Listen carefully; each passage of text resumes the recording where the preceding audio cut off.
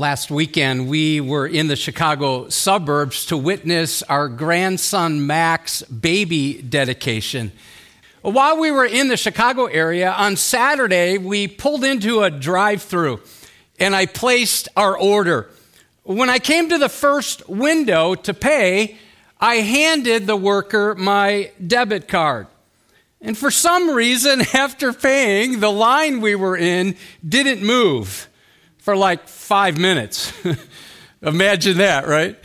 And while I'm getting frustrated with that, I'm also realizing there's nothing I can do about it, but I'm getting frustrated, and I thought, well, I just need to distract myself. So I started thinking about other things. Well, the line finally started moving.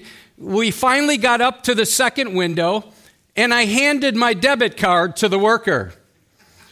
She looked at me quizzically and said it was already paid for. And I asked her, who paid for it? True story. Beth and I look at each other. We think, we just got blessed by the person in front of us. So we start waving to the car in front of us, and we're mouthing words like, thank you, thank you. And then I turned back and I looked inside this drive-thru window, and the worker's now huddled up with 2 or 3 other workers. She's looking at the screen, she's pointing at me, and she opened the window and she said, that family up there didn't pay for your food. And then I realized that I had already paid at the first window. Man, isn't it easy to get distracted and end up getting things wrong and forgetting important details? And I submit, as we get older as Christians, it's easy for us to forget the essential truth of the gospel. And here it is, that Jesus Christ has paid the price for everything. The passage we're going to be studying today contains the essence of the grace of the gospel, and this passage today has been used by God to bring many to salvation. And I've been praying that that would happen today, right here in the sanctuary, or as you're engaging online. I'm going to invite you to stand, and let's give our attention to God's living and active word. We're in Ephesians chapter 2 as we work our way through this incredible book. Let's continue to worship as we read, reminding ourselves that this is God's inspired and inerrant and authoritative word, which means when he says it, that settles it, right? So let's read together. And you were dead in the trespasses and sins in which you once walked, following the course of this world, following the prince of the power of the air, the spirit that is now at work in the sons of disobedience, among whom we all once lived in the passions of our flesh, carrying out the desires of the body and the mind, and were by nature children of wrath, like the rest of mankind. But God, being rich in mercy, because of the great love with which he loved us, even when we were dead in our trespasses, made us alive together with Christ. By grace you have been saved, and raised us up with him, and seated us with him in the heavenly places in Christ Jesus, so that in the coming ages he might show the immeasurable riches of his grace in kindness toward us in Christ Jesus. For by grace you have been saved through faith. And this is not your own doing. It is the gift of God, not a result of works, so that no one may boast. For we are his workmanship, created in Christ Jesus for good works, which God prepared beforehand that we should walk in them. You can be seated. Here's a summary of where we're headed. God saves dead sinners by his grace, all for his glory, leading us to do deeds of service. Now, this passage begins with our condition apart from Christ. And frankly, it's brutal. So buckle up as we go through these verses. Our plight, we were dead in sin. Listen again to verse 1 and the first part of verse 2. And you were dead in the trespasses and sins in which you once walked. That word dead, there's no way to soften it. It literally means a corpse. Ray Pritchard writes, when God looks down from heaven, the whole world looks like a cemetery to him. All he sees are dead people. And above every corpse is a 3-word epitaph, dead through sin. Now, this is an absolute and universal statement. It's not a figure of speech. Life without Christ is a living death.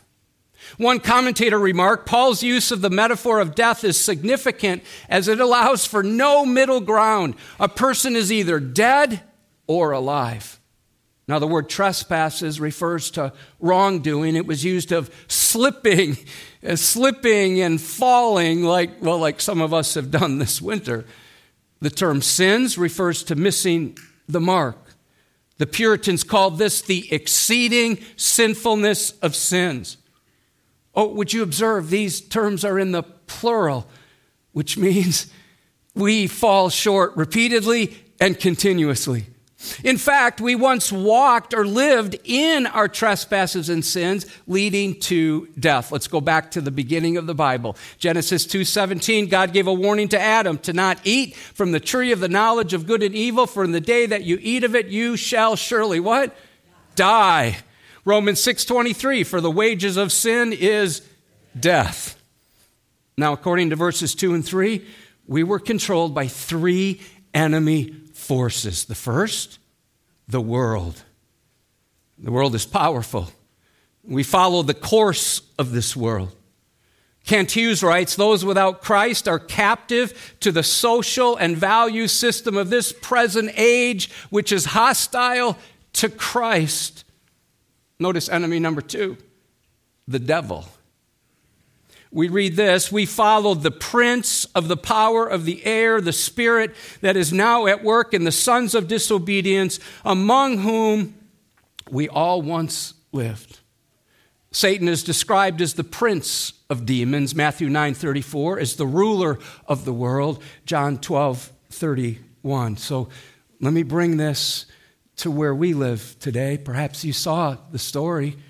I read it on ourquadcities.com on Friday about middle of the day, a report that the Satan Club is now back at Jane Addams Elementary School in Moline. And when I read that, it triggered a memory of when they first came in some 2 years ago, and I sat down and wrote out a prayer, and I'd like to pray that prayer right now. I invite you to pray it with me if you'd like a copy of it. I did make some hard copies of that. They're available in the lobbies. But pray with me. Here's how I began. As we hear the news about the return of the after-school Satan Club at an elementary school in Moline, my mind goes to these words from a mighty fortress is our God. The Prince of Darkness grim, we tremble not for him. His rage we can endure. For lo, his doom is sure. One little word shall fell him. Let's pray. Almighty God, we thank you that you are the victor, and though Satan is a liar, a thief, and a murderer, he is a vanquished foe. We affirm that Jesus has defeated death and depravity and the devil through his substitutionary death on the cross and his glorious resurrection from the dead. As Ephesians 1:21 says, the Lord Jesus Christ is now seated at your right hand, far above all rule and authority and power and dominion, and above every name that is named, not only in this age, but also in the age to come. O Lord of glory, we come before you on behalf of our community once again, and we ask for protection for precious students made in your image. And may the good news of the gospel of Jesus Christ continue to be spread through groups like the Good News Clubs, through ministries like Youth Hope, through Quest Clubs in our elementary schools, along with Young Life and Fellowship of Christian Athletes in our high schools. Oh, would you stir within parents and grandparents to live for you so they can imprint your word on the hearts of the next generation. And God, may you use this situation to wake us up, to alert us to the reality of evil so that parents, grandparents will introduce their kids, their grandkids to the life-changing message of the gospel. Would you continue to equip children's ministry directors and youth pastors in our churches as they seek to evangelize and equip students? Thank you for gospel-preaching pastors in our community. May you embolden them to preach with conviction about sin and the reality of Satan while being compassionate towards sinners who need to hear about the bondage-breaking power of the cross. And we ask that those teachers, staff, and administrators who are followers of Christ will continue to represent you well, using their positions as platforms for ministry. We pray specifically that this group will not gain any traction in our schools. We pray against the devil and his demons, recognizing that the real battle in this present darkness is against the spiritual forces of evil in the heavenly places. Remind us to take up the spiritual armor you have provided for us so we can withstand evil by standing firm in Christ, knowing that for the believer, greater is he that is in us than he that is in the world.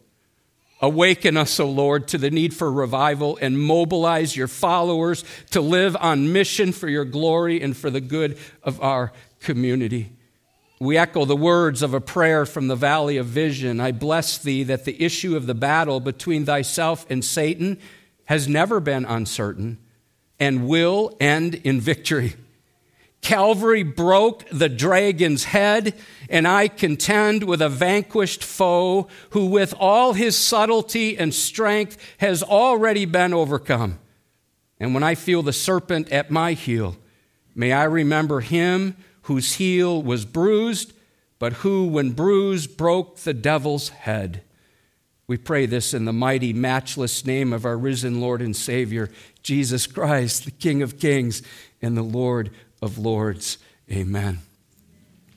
Here's something I'm praying. I'm praying that we'd see more people serving with ministries like Child Evangelism Fellowship, that we'd see more clubs, Bible clubs, good news clubs in our schools, and perhaps God is prompting you to get more involved. And so we see the world as an enemy, the devil, and we're seeing an example of that in our own community. And thirdly, our flesh.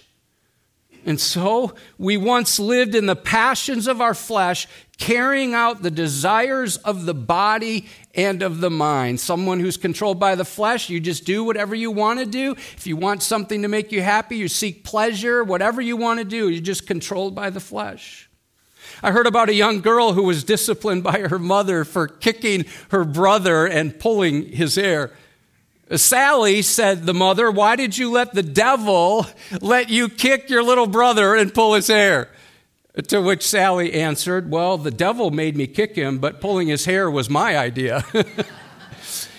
So we have the world, we have the devil, and our own flesh. They're all at war, and they're after us. And the world dominates lost people from without, the flesh from within. And the devil does his work from beyond. And as a result, we were by nature children of wrath like the rest of mankind. So by nature, we are sinners who lead wretched and wayward lives, which lead us to be under the wrath of God. Now, at this very moment, everyone who is not saved is facing an outpouring of God's wrath. Now, that's not pleasant to think about. That's certainly not politically correct. It's certainly not popular. But according to John 3:36, it's totally true. Whoever believes in the Son has eternal life. Whoever does not obey the Son shall not see life, but the wrath of God remains on him. We could say it like this. It's a strong statement, but true. Everyone who is not yet saved is in the Satan club. Now, many churches have stopped preaching that everyone without Christ is spiritually dead, even removing God's righteous wrath from sermons and Sunday school classes. They extol God's love while excising his holiness. soft-pedaling sin, excusing depravity, cheapening grace, elevating the goodness of humanity, and defaulting to psychobabble. Brothers and sisters, settle this. We are not only dead, the Bible says we were also disobedient and depraved and doomed and under God's wrath. We were in a bad spot. Now, this is a hard message, but unless we know we are dead apart from Christ, his death and his resurrection will make no sense to us. If you don't yet know Christ through the new birth, you are in a very precarious position right now. We must first know the bad news before the good news will make sense. One of my seminary professors was Dr. Erwin Lutzer. Dr. Lutzer is the pastor emeritus at Moody Church in Chicago, and I had the privilege of being taught apologetics by Erwin Lutzer. Apologetics is ways to defend our faith, looking at the evidence for our faith. He also taught preaching courses. I guess I should have taken a preaching course from him, but I had him for apologetics, but he had a reputation on campus when he would come on, and every year he would take his preaching students on a field trip. Do you know where they would go? To a local cemetery. He would have them gather around a tombstone, and he'd tell one of the young preaching students to preach the gospel to Mr. Smith here. And after allowing the student to stutter and stammer with his impromptu sermon for a few minutes, Dr. Lutzer would start preaching with great passion, concluding with these words, "Sir, Jesus died for your sins, and you must put your faith in him for salvation." Now, Lutzer had the full attention of all of the students, and he took advantage of that teachable moment. This is what he says, quote, "This is no different than preaching the gospel to unsaved people. The Bible says that they are dead in their sins.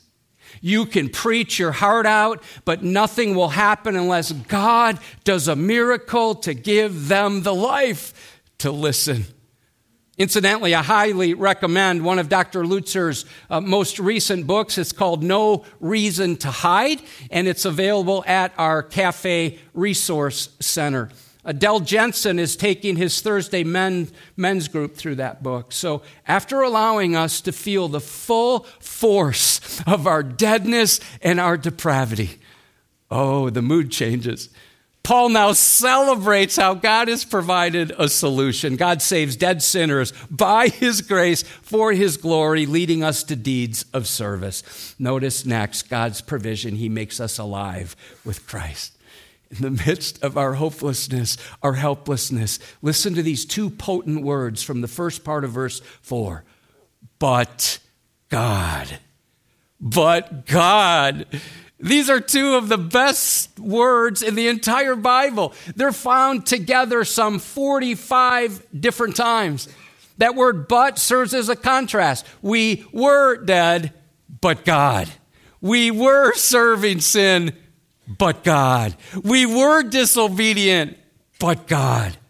I think of Acts 7, 9, and 10. The patriarchs, jealous of Joseph, sold him into Egypt, but God was with him. Romans 5:8. But God shows his love for us in that while we were still sinners, Christ died for us. Let's personalize it. Are you in a storm right now? Remember, but God. Are you struggling? But God. Are you in a cycle of sin you don't know how to break out of? But God. When you pray for Pastor Dan, remember, but God. In fact, I want to give a greeting to Pastor Dan. He's engaging in worship with us this morning. Actually, let's just clap for Dan so he hears it. Yeah.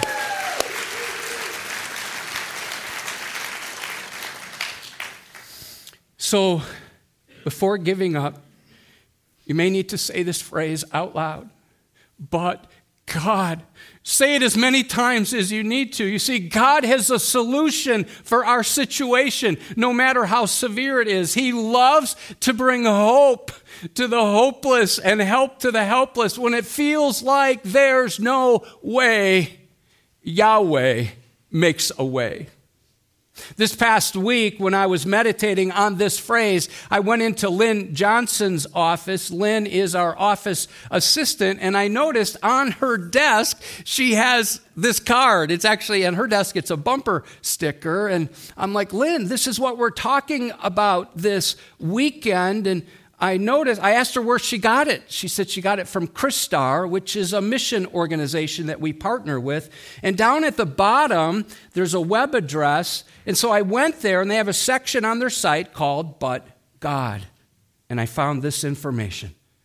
There are more than 1.9 billion people who are followers of Islam. But God. Over 500,000 Buddhists still live without the hope of Christ. But God. 4.5 billion people don't have access to the Word of God, but God. And there are over 7,000 unreached people groups today, but God. Speaking of unreached peoples, Emma Janicek is leading the movement team, which gets together once a month to pray for unreached people groups. And if you're interested in that, you can make a note on the card in front of you or contact the church office. Now, as a way for us to be reminded that God is always at work, Lynn made hundreds of these cards that are available at both entrances. And if this would be helpful for you, pick one up and put it on your desk, on your fridge, over your kitchen sink, in your bathroom mirror, on the dash of your car. See, no matter what happens, get in the practice of quickly saying, but God. So, when we were dead in our sins, look at verse 4. But God, being rich in mercy, because of the great love with which He loved us. God's mercy is rich. His love is great. I think of Psalm 51:1, according to your abundant mercy, blot out my transgressions. Verse 5 tells us that we're not only loved, we're also given life. We're given life. By grace, He made us alive together with Christ. By grace, you've been saved. We're told the second time we were dead in our trespasses, so there can be no doubt. We're not simply sick people who need help. We are dead people needing life. And we have been quickened by Christ, and we've moved from death to life, all through His amazing grace and His mercy and His love. Jesus said it like this in John 5:25. Truly, truly, I say to you, an hour's coming is now here when the dead will hear the voice of the Son of God, and those who hear will live. 1 John 3:14, we know that we have passed out of death into life. We've been made alive together with Christ, and according to verse 6, God has raised us up with Him and seated us with Him in the heavenly places in Christ Jesus. Friends, we don't need a simple realignment. We need a resurrection. And one commentator remarked, no one can crawl from a casket. He or she must be made alive together with Christ. We don't need some self-help mantra. We need to realize that through faith in Christ, we are now seated with Christ in the heavenly places. God gave us love. He gave us life, and He gave us a lift. And our biggest God moment, our biggest but God moment is when He saved us from our sins, when we went from death to life, all by His grace and for His glory. Baptism is a wonderful picture of that. Romans 6, we were buried, therefore, with Him by baptism into death, in order that, just as Christ was raised from the dead by the glory of the Father, we too might walk in newness of life. For if we've been united with Him in a death like His, we shall certainly be united with Him in a resurrection like His. We have many already signed up for our next baptism. God saves dead sinners by His grace, all for His glory, leading us to deeds of service. Number 3, look at His plan to display His grace. Shortly after the Lord saved me as a 19-year-old in college, it was maybe a year, I'm fuzzy on when it happened, but I remember I was attending a church and I had told somebody how I had become a Christian, that my college roommate had led me to Christ, and this person said to me, "You are a trophy of God's grace." And I'm like, what? I didn't know what that meant. I still wasn't exactly sure what that meant until this week in reading verse 7, when I discovered that dead, depraved, and doomed people who've been brought to life through the death, resurrection, and ascension of Christ, watch this, are put on display like trophies for the world to see, so that in the coming ages he might show the immeasurable riches of his grace in kindness, notice toward who? Toward us, toward believers in Christ Jesus. That phrase, "so that," means for the purpose of. The word "show" means to point out or to display. So God brings dead sinners to life in order to display his surpassing riches, the riches of his grace in kindness, both now, and note, in the ages to come, here on earth and even in heaven. God delights to show great grace to great sinners. And if you're saved, you are a trophy of God's grace. Beth, that means you're a trophy of God's grace, even when you don't feel like it. For all of us, it's all his grace. And in that sense, then, our church is a trophy case of lives that he has brought from death to life, that he has redeemed for his glory. Notice next God's promise to save us through faith. We come now to Ephesians 2, 8, and 9, a passage many of us have committed to memory. For by grace you have been saved through faith. And this is not your own doing. It is the gift of God, so that, or not a result of works, so that no one may boast. Our salvation is not something we can earn. Some of you need to hear that because you're trying to perform. And salvation is not about doing penance, trying to pay off the sins you've committed. No, it's a free gift. It's a free gift from God. And this is emphatic in the Greek. It reads like this: of God, it is the gift. So we appropriate salvation by faith, not by works. We trust in the finished work of Jesus, not in our works. I'm reminded of what Jesus said in Luke 7:50. Your faith has saved you. Go in peace. Romans 4:5. And to the one who does not work, but believes in him who justifies the ungodly, his faith is counted as righteousness. So in order to be saved, we must first recognize that we are sinners under the wrath of God. And the battle cry of the Reformation was that we are saved by grace through faith in Christ for the glory of God. And the five solas capture that well. In Scripture alone, by grace alone, through faith alone, because of Christ alone, for the glory of God alone. I turn to Pastor Ray again. He writes, God specializes in saving really bad people. Grace also means that some people may be too good to be saved. That is, they may have such a high opinion of themselves that they think they don't need God's grace. They may admit they're sinners, but they don't admit that they're spiritually dead. God's grace cannot help you until you are desperate enough to receive it. So grace is the source, faith is the means, and salvation is the result. As Martin Luther said, our situation is so hopeless that salvation must come from another place. God saves dead sinners by his grace, all for his glory, leading us to deeds of service, which now leads to verse 10, our purpose, to do deeds of service.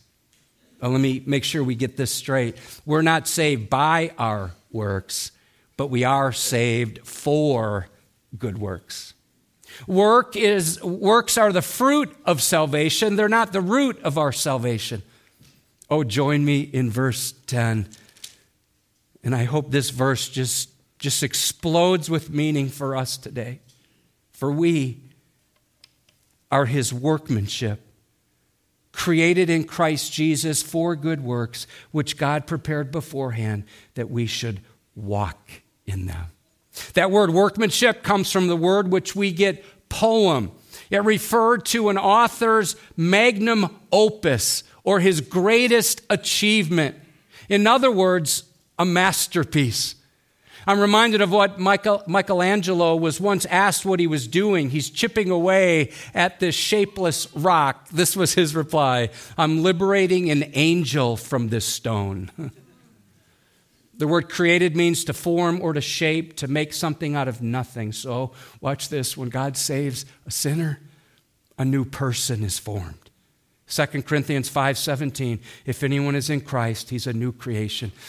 The old has passed away. Behold, the new has come. And we've been recreated for good works. I'm reminded of the boy who was acting up in his Sunday school class. The teacher asked him, said, "Why do you act like that? Don't you know who made you?" The boy replied, "Well, God did, but he ain't through with me yet." Notice the purpose behind this. God does his work in us and for us so we will walk in his works that he has prepared for us to do. So if you're saved, God has called you to serve him. It's part of his plan. It's part of his purpose for your life. He's prepared you to do the works that he has prepared for you to do. And the good works God has for us, note, were prepared beforehand that we should walk in them. This literally means to make ready beforehand. So God has not only prepared us for good works, he's prepared good works for us to do. So the deeds that God wants us to do are already there. He's already laid those out. This means I don't have to search hard for what God wants me to do today. My job is to simply walk in the works that God has prepared for me to do and be responsive when these opportunities present themselves. Early this past Tuesday morning, I went out to Moody Radio to share a monthly devotional. And as you may know, Moody Radio is one of our Go Team partners. Our on-mission sermons, our weekend sermons are broadcast at 11 a.m. and 7:30 on Sundays. They're one of our Go Team partners. Well, anyway, that station is out in the middle of a cornfield. It's between Coal Valley and Orion. And the roads Tuesday morning were very icy, and there was a lot of fog. So I drove very slowly. And on my way back, I noticed a car had gone through the snowbank and had landed like 30 yards in a field. And I could tell as I was creeping up, I was driving slowly, I saw the car there. I could tell the car was still running. So this had just happened right before I got there. And so I remember thinking, somebody should help them. And then I thought, that someone is me. And so I pulled over, turned my flashers on, got out of the car, went into the snowbank and almost lost my life. That was deep. Pulled my way out, walked across the field. And as I'm approaching this car, trudging through the snow, I could see the car was still running. I started to get nervous. Here's why. Because I don't do so well around blood. And I had no idea what I was going to find. At that moment, I wished that our paramedic pastor, Chris, was along with me. But I said, okay, I'm here. There was no one else around. So I knocked on the passenger window. And there was a pause. And then the window came down. And I looked inside. There were 3 guys inside. All the airbags had gone off. They were all upright. In fact, they were calling for help. I said, hey, are you guys okay? They said that they were fine. And so then I decided, since it was already kind of awkward, I decided to make it a little more awkward. And I said, could I pray for you guys? And they were like, sure. So they bowed their heads, and I said a prayer. And then I left when I realized real help was on the way and trudged back to my car and was on my way. That probably took 6 minutes, maybe 5 minutes. I share that with you because I didn't plan to do that. It just was there. And likewise today, as you and I go about our day this week, God has works prepared beforehand that He wants us to walk in. And the truth that God has good work for me to do every day brings me great comfort, because I don't have to go looking hard for it. Not up for us to figure out what we should do for God. God has already taken care of that. It's up to us to find out what God has prepared for us. Sometimes I wonder how many times I've missed those good works because I said no too quickly, or I was too busy, or too lazy, or too wrapped up in my own selfishness, my own schedule. Man, Edgewood is full of servants who've discovered the joy of walking in the good works that God has prepared for them to do. I think of Nan Norcross and Patty Steele. They have been discipling our first and second grade girls.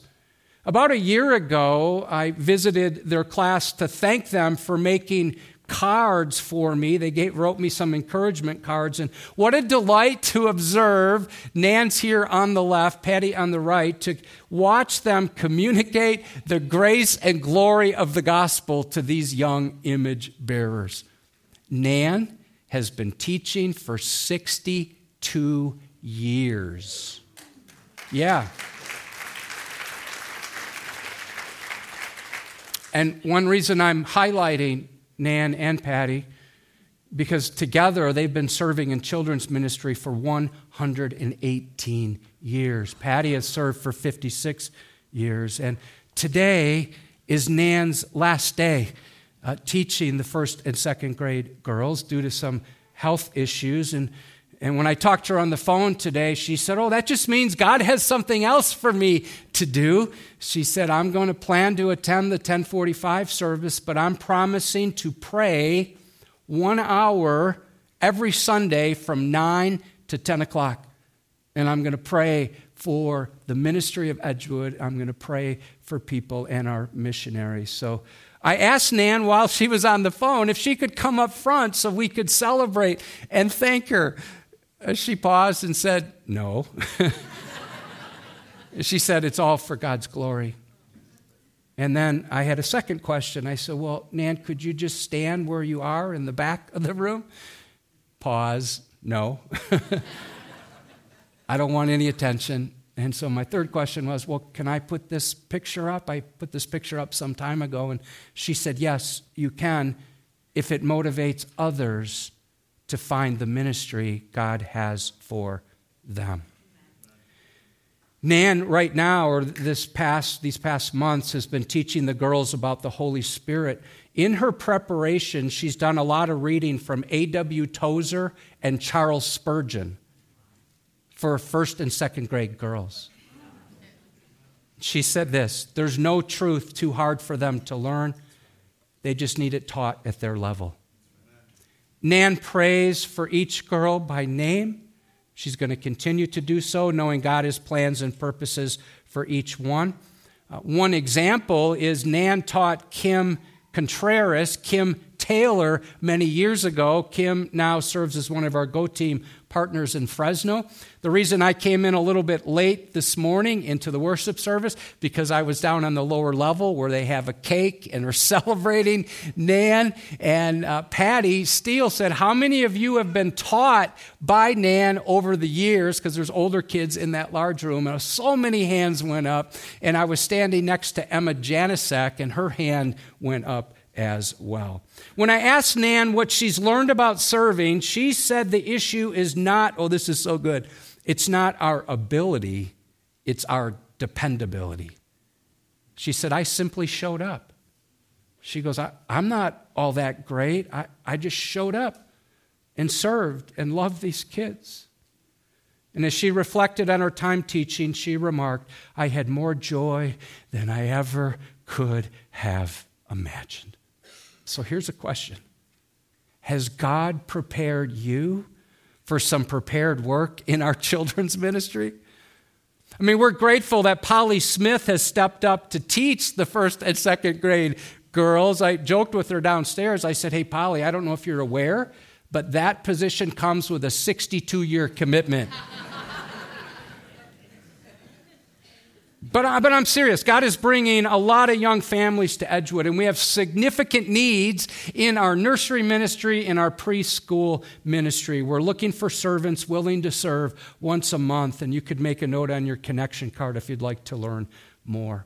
Speaking of children's ministry, we're still searching for our next children's director and are so grateful that Sheila will be continuing in her role until God brings someone to us. We're holding on to this truth in our search, but God.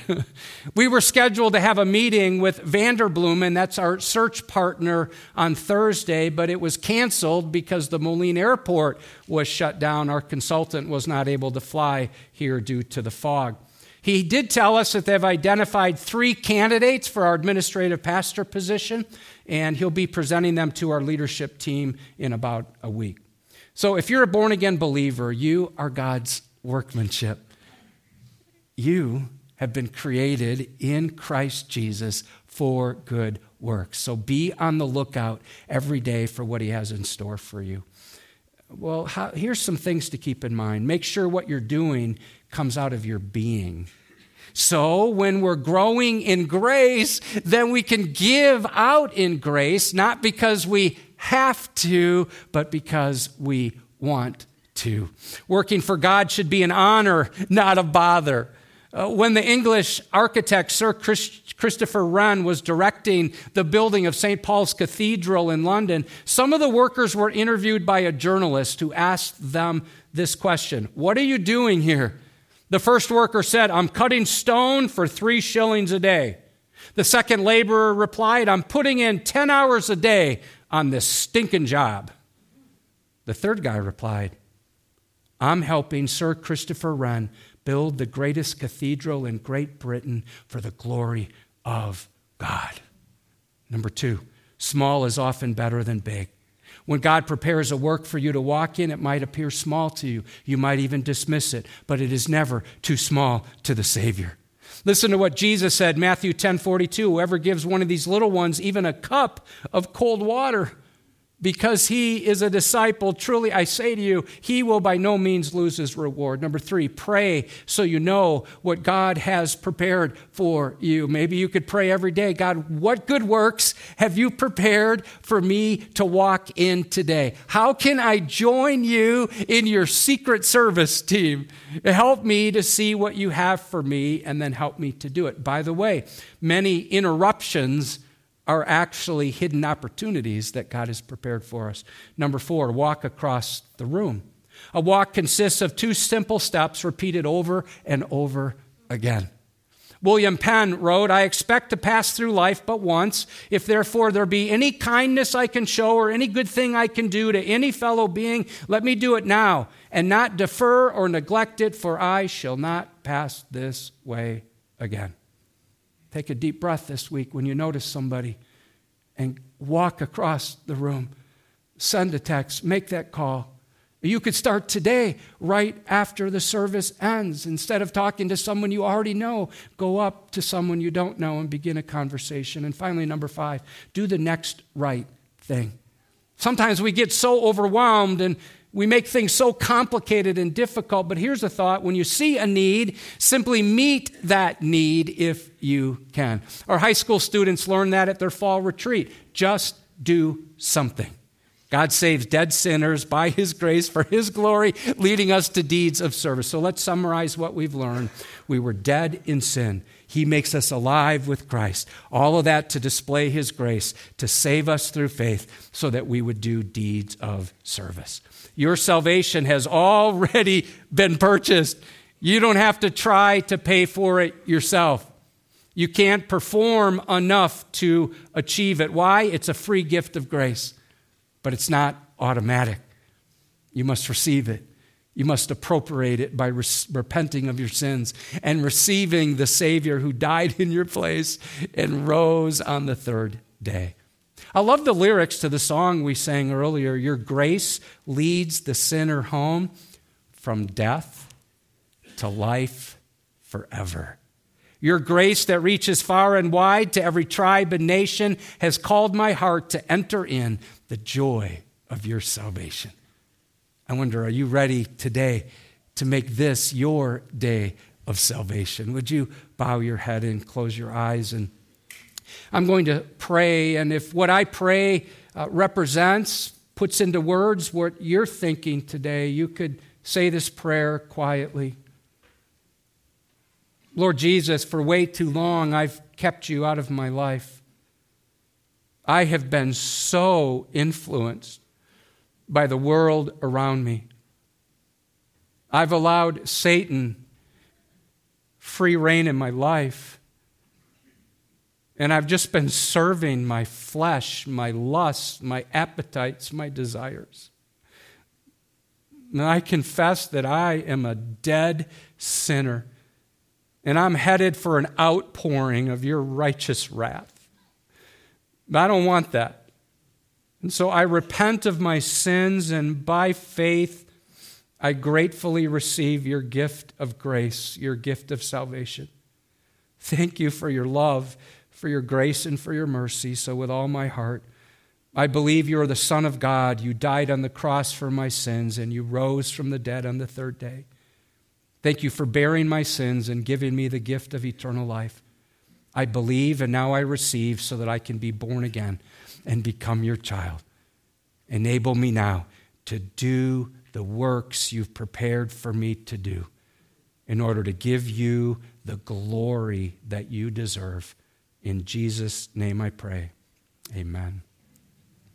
If you prayed that prayer, would you talk to somebody you came with, or I'd be glad to chat with you after the service. Would you stand for our benediction? So relish in this truth, brother and sister. You are God's workmanship. You have been created in Christ Jesus for good works. And this week, walk in those works. Our worship service has ended, but our service of worship is just beginning. Walk in those works that he has for you this week as you live on mission for the fame of his glorious name. And all God's people said, Amen. You're dismissed.